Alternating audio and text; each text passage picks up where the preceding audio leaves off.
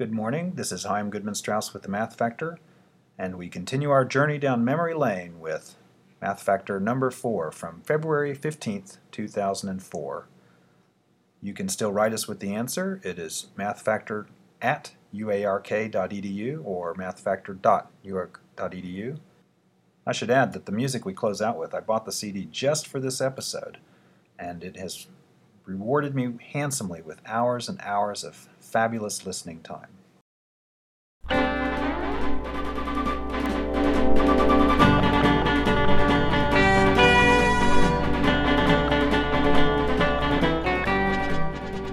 This is Sunday Ozarks at Large. I'm Kyle Kellums. I'm with Chaim Goodman-Strauss. Good morning. Good morning. Math professor at the University of Arkansas.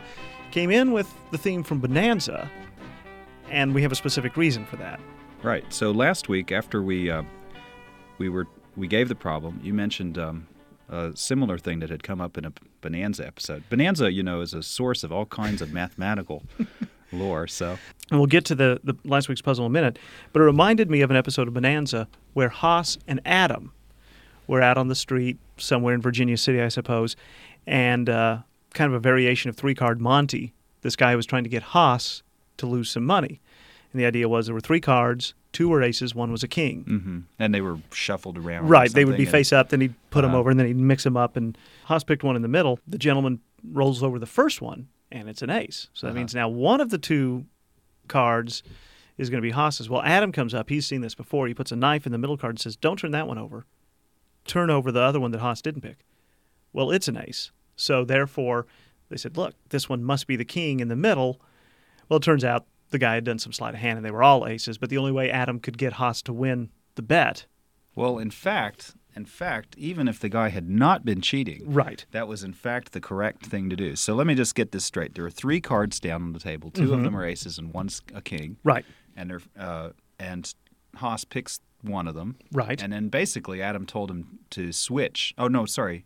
The guy flips one over one, right, and there's a king, and then Adam tells him to switch. Right. So that's exactly like our problem from last week, right? Yes, we had the diabolical Dr. N last week. That's right, the diabolical Dr. N. He had the three doors, right? Right. And we don't really know what his motivations were. No. But behind two, there were ferocious beasts, and behind the third door, there was a fabulous prize. But you didn't know which door, of course, had which. And so you were allowed to pick a door, then he opens up one of the other doors to reveal a ferocious beast, and then you're asked whether or not you should switch. Okay, so let's say... Now, okay, I'm sorry, go ahead. A lot of people think that you should switch because the thing is 50%, that you've increased your odds to 50% because now there are two doors, and they're both equally likely, it seems, to have a thing behind it. But that's actually wrong. That's not correct.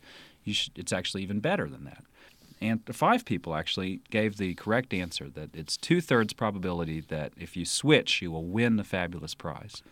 And I especially like Neil Gupta's thing. He starts off, he says, you should always switch. I don't know the exact mathematical reasoning as to why. And then he goes on and gives the exact mathematical reasoning, which I think is an important thing to say because a lot of these problems, people do have intuition, and perhaps you don't know how to phrase it in precisely what seems like the appropriate technical way, but he gives exactly the right idea. So this is... So wait, if let's say it's doors 1, 2, and 3. Mm-hmm. I've selected door number 2. Right.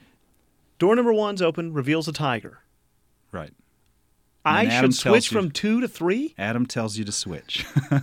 I don't see why. Well, it's actually really, it's kind of weird, isn't it?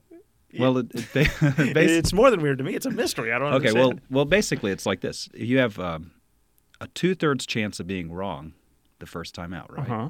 2/3 of the time you were wrong. Now, if you had been wrong, that means you would have picked one of the tigers. Right. And then the other tiger's revealed, and the remaining choice is the right one. So 2/3 of the time, right off the bat, you were wrong the first time, and if you switch, you're given the opportunity to make it right. And 1/3 of the time, you were right the first time, and switching would be bad for you.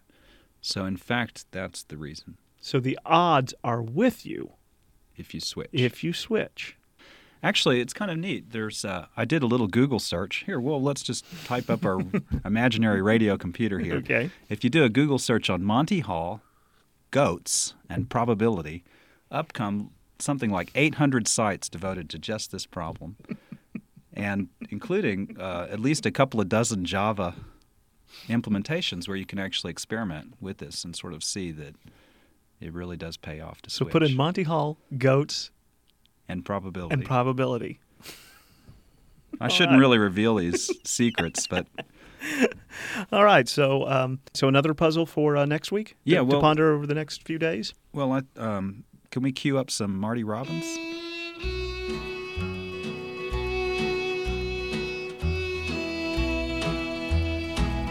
All day I face the barren waste without the taste of water.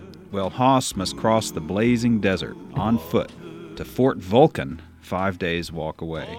Trouble is, he can only carry 3 days' worth of water, and there ain't none along the way. He can, however, bring along porters, and they can each carry 3 days' water themselves. So Okay. he needs 5 days, and he can take 3 days of water at any time, and he can bring people along with him who can carry 3 days' water. But they're going to need water too. Oh, yeah. Trouble is, they drink water too. But he can dismiss any porter at any time, sending them away and taking whatever water they won't be needing to get home. Oh, And okay. he can also leave water along the route, so as little stations, so that to help them on their way home. Okay. Now, the question is, how many porters will be needed? And wait, there's a bonus problem with a bonus prize. Haas is considering a walk to Fort Etna, 10 days walk away. How many porters will this require?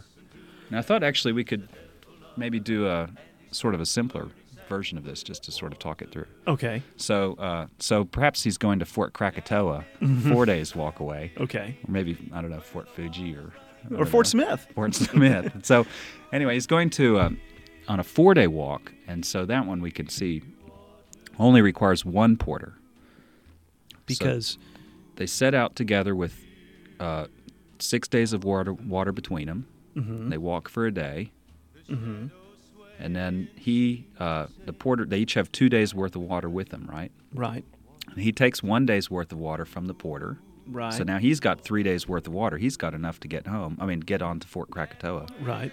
And the porter now has 1 day's worth of water, and that's He's enough only to get home. traveled 1 day, so he Right. can turn around and okay. Yeah, it takes a pencil and paper. Right. If you want to enter, go to KUAF.com. Scroll down a little bit from that main page. You'll see the Ozarks at Large icon, and you can go there Excellent. to read. And you can always just enter by going to KUAFinfo at uark.edu. KUAFinfo@uark.edu. We'll give you that again at the end of the program. Great. See you next week. Thanks, Heim. Where the water's running free and it's waiting there for you and me. Water, cool, clear water.